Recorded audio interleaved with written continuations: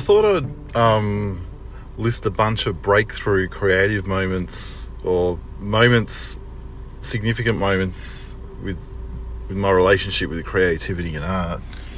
I wonder if this is still recording.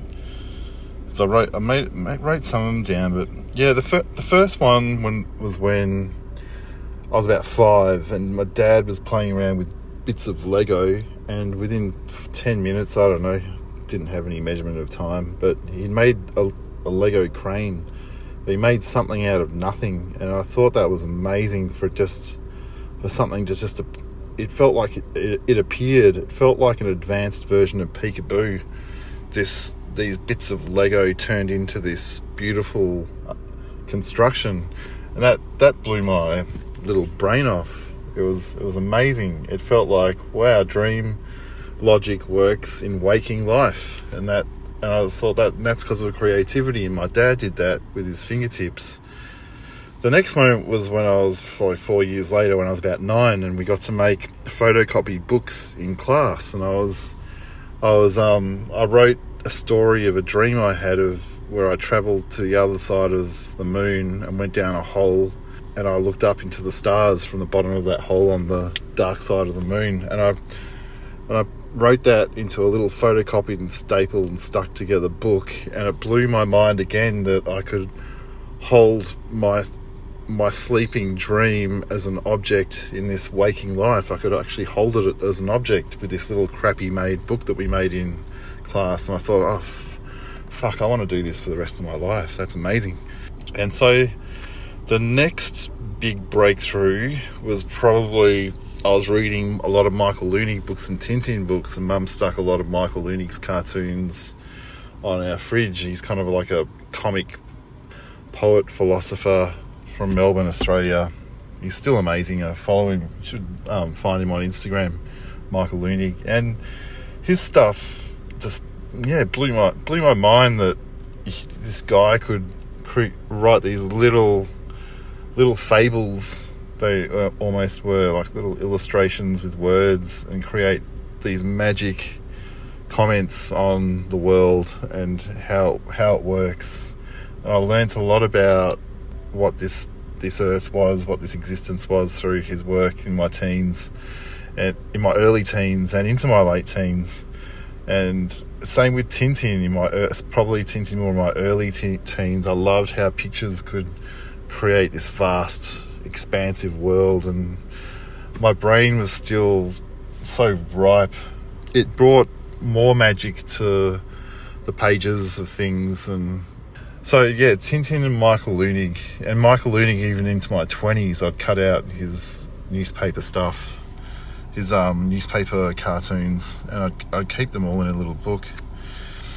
And so the next big breakthrough was when I was about early 20s, and I was writing and making comics for a student newspaper, and I got paid to do some comics for a postgrad magazine. It was like $20 or something, and I thought that's unbelievable. That's magic. I'm writing these little thoughts, and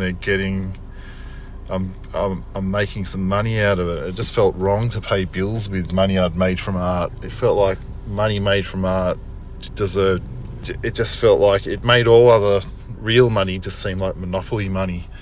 But that was about the same time when I was in a share house in Carlton, and I was sitting in the front room, and I was writing some ideas down, and I was about 23, 24 at the time, and I thought, this is what I want to do for the rest of my life. And I thought, this will probably never happen, but if it does, it might take at least 30 years for it to happen, because there's no real way, unless I am published in a regular spot in a newspaper or something, which is almost impossible because of all the gatekeepers. It's never going to happen.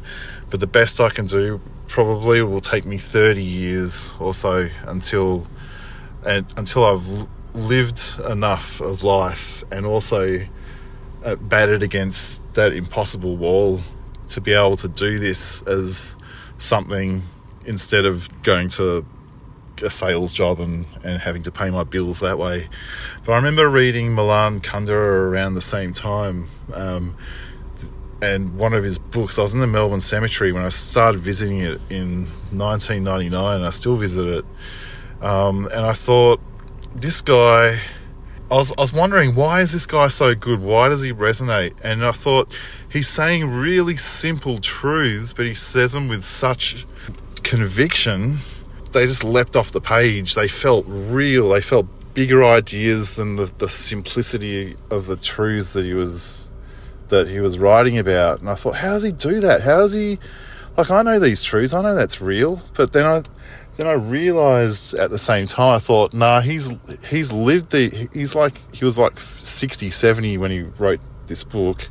And I thought, he's lived that experience so many times. He's experienced the cycles of life, witnessed those truths arise again and again to the point it was almost beyond doubt. And you can feel how that lived experience infuses his words. Yeah, the lived experience brought the conviction to his words. And I thought, well, I'm just going to have to cockroach the shit out of life and exist. And that's the only way I'm going to be able to write anything close to that, is to witness the bullshit of life happen over and over against me. And that sort of reconfirmed the thought in my early 20s. I'm going to have to probably wait 30 years to actually really experience life, just going about my own bullshit, until I'm able to write anything close to that. So the next big breakthrough was my late 20s, when I wrote. I was in and out of jobs and stuff, and the Dole sent me to Centrelink. The Dole sent me to a resume writing course, and I was indignant and felt a bit arrogant. And I wrote the most ridiculous resume, and I sent it to every single job. And I've talked about that in another podcast, that resume. But advertising took me on, and they said, you're a writer. And I said, okay, I'll just pretend I am. I loved ideas, but I never considered myself like someone who writes words. Like I wanted to be able to make comics, but I loved ideas. So I just had to learn how to write. And they said, you've got to read more books if you're going to be a writer here. So I started reading poetry, and I loved poetry. And this was a huge breakthrough. It's that poetry felt like medicine, and I thought I wanted to write medicine as well. And so I started writing poetry, and my first few poems got into Best Australian Poems. And that wasn't because I was good at it. It was because I had fresh eyes, and I didn't know how to write poetry. Therefore, it probably felt fresh to the editors. It was like, this is different. This isn't what we normally get. So the first couple of poems I wrote got into Best Australian Poems, and I thought, okay, this is a huge breakthrough. I'm a poet now. That's that, according to these editors. Yeah. So I started writing poetry for that was back in 2011, 2012. That was like mid-30s.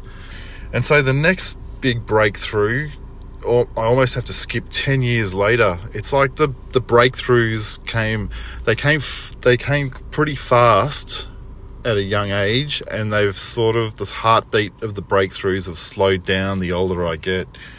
And so the last big breakthrough was late 30s, and it's only now, 10 years later, late 40s. I just turned 48 a few weeks ago. And the next big breakthrough was, I feel like poetry taught me everything about writing, and so did my year or two in advertising as a copywriter. It taught me a little bit. And I've finally ditched the idea of writing poetry in my head, and it was because of TikTok that was basically a video. It's videos, and so I was doing spoken word, and I didn't want to do spoken word. I hate my voice. And this is the time before I did the podcast. I was making videos, and I got used to it, which is why I started the podcast. I thought, fuck it, I'm not that. My voice isn't that shit. I don't mind it. So I made videos, and it's funny how people say, oh, you end up doing what the algorithm tells you to do. You're the victim of the algorithm. But for me, I found that the opposite. The algorithm actually pushed me into a fresh creative breakthrough that I was struggling with for I reckon the last 5, probably 7 years, like it was a few years after I got into Best Australian Poems, and I started to bore myself with a lot of my poetry. I felt like I was pulling levers and pushing buttons, and I was no longer getting into like getting published by my stuff was no longer fresh, but I was still writing poetry because I thought I've had a little bit of success in inverted commas with it.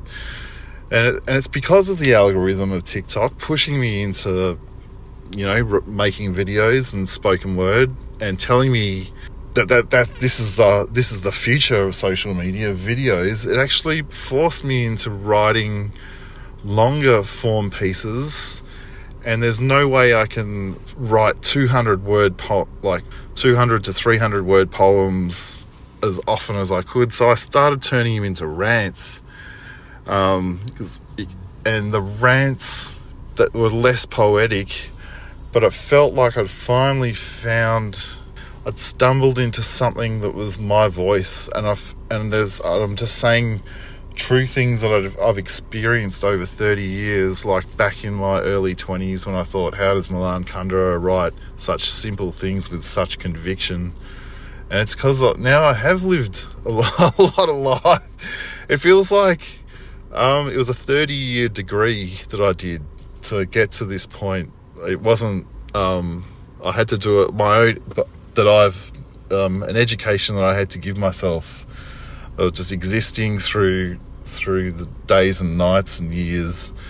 And that this new breakthrough is the 7th or 8th or 9th one on top of a lifelong of these breakthroughs. But I've noticed they come more rarely the older I get. So I don't know if I'll ever get another breakthrough, but as long as I'm interested in doing these videos for the meantime, at some point I'll bore myself with them, or I don't think I'll ever give up videos, because I do like writing 1 to 2 minute little rants. They're so much fun. They do feel like a natural extension of the poems that I'd written for a long time.